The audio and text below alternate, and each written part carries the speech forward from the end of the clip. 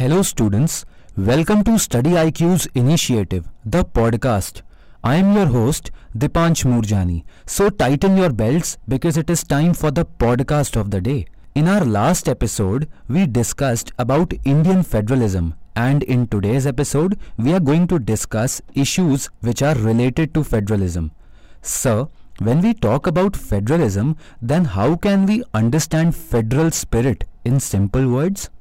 On January 26, 1950, when the Indian Constitution came into force, it was a big step for the nation that had lodged to achieve the ideas of justice, equality, liberty and fraternity.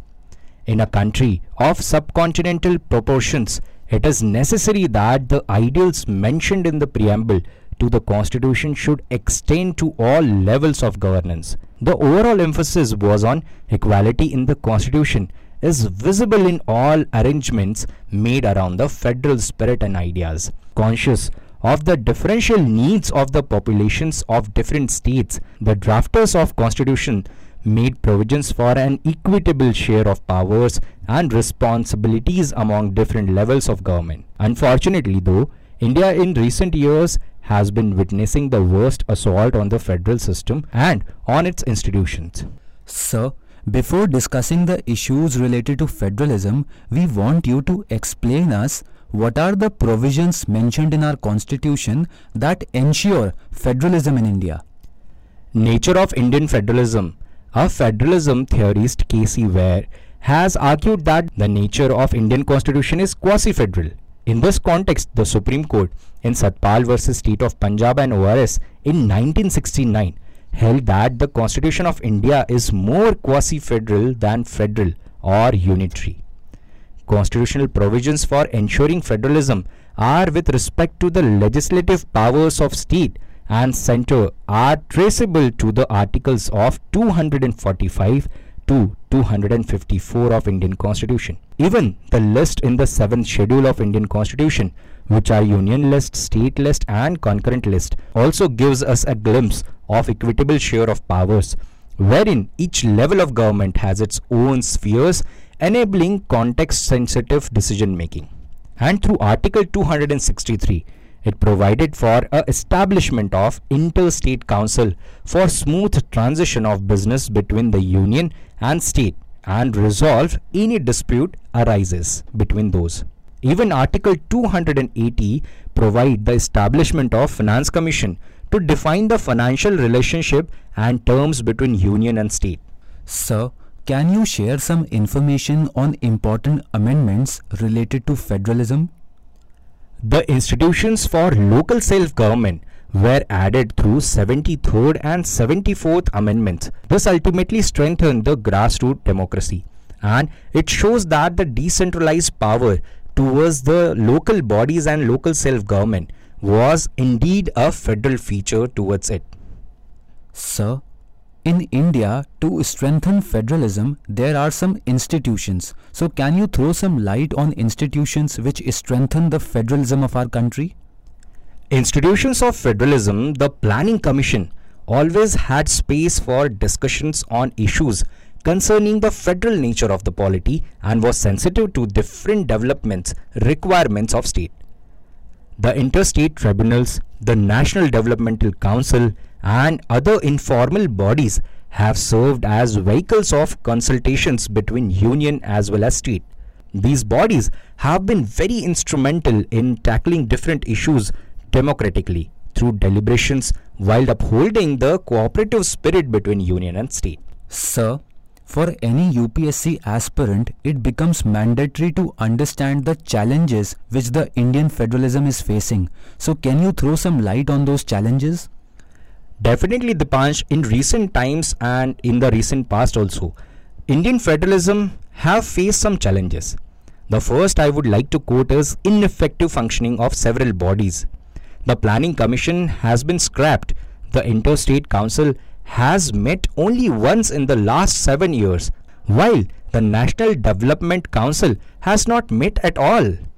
These events had led to obstructions in upholding the cooperative spirit between the union and state, And these defunct bodies also shows that there is a less democratic way to resolve issues between the state and union. The next important issue is issues in tax regime.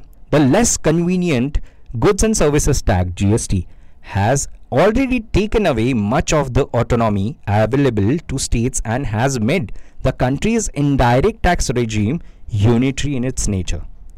During the pandemic, the union government repeatedly violated the compensation guarantees to the state under the GST regime. It delayed the payments for states their due, worsened the impact of economic slowdown during the pandemic and after also. The next important issue of Indian federalism is facing is that encroachment upon states' autonomy in state subjects. Many important and politically sensitive decisions have been taken in the past few years without reference to the consultation with the concerned states. For example, Article 370 was removed without consulting the state legislature. Parliament legislated on agriculture in the state list to enact the 3 contentious farm laws, overstepping its jurisdiction and imposing a law on the states. The recent examples of New Education Policy 2020 has also been flagged as encroaching on the federal nature of the polity. The important BSF jurisdiction was extended in Assam, West Bengal, Punjab without any consultation with the concerned states. The next bone of contention in federalism is the impact of COVID-19. The states were curtailed in aspects relating to COVID-19 management, such as procurement of testing kits, vaccination, the use of Disaster Management Act 2005, and the unplanned national lockdown. Moreover, the ill-prepared government during the second wave countered criticism by claiming health as a state subject. Sir, for any UPSC aspirant, it becomes important to understand all the aspects of a situation. So when it comes to federalism, what are the solutions going ahead? Being an aspirant, it is very important to understand and analyze the issues which are related to any topic. However, we need to understand that there are some way forwards for any issues which are pertaining in our society and also in our government. Recognition of federalism is one of the solutions or way forwards can be taken up. It should be underlined that Article 1 of the Constitution declares that India, that is Bharat, is a union of states, and that devolution of powers is necessary in such a setting where federalism is always upheld. A conscious recognition of the federal character of India's polity is very much essential to protect its national character. A struggle at all levels shall be waged against those who try to usurp the federal rights of the other, be it in the local level government against the states or the state government against the union or central government. The next important way forward can be a strengthening interstate relations.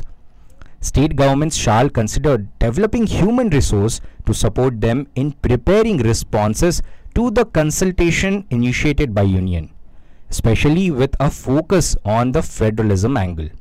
Instead of reaching out to each other only during crisis situation, chief ministers may create forums for regular engagement on the issues. This would be crucial in the advocacy of major demands like the extension of GST compensation to 2027 and inclusion of cess in the divisible pool of taxes. The next way forward can be bringing reforms while balancing a federalism. A diverse country in India requires proper balance between the pillars of federalism.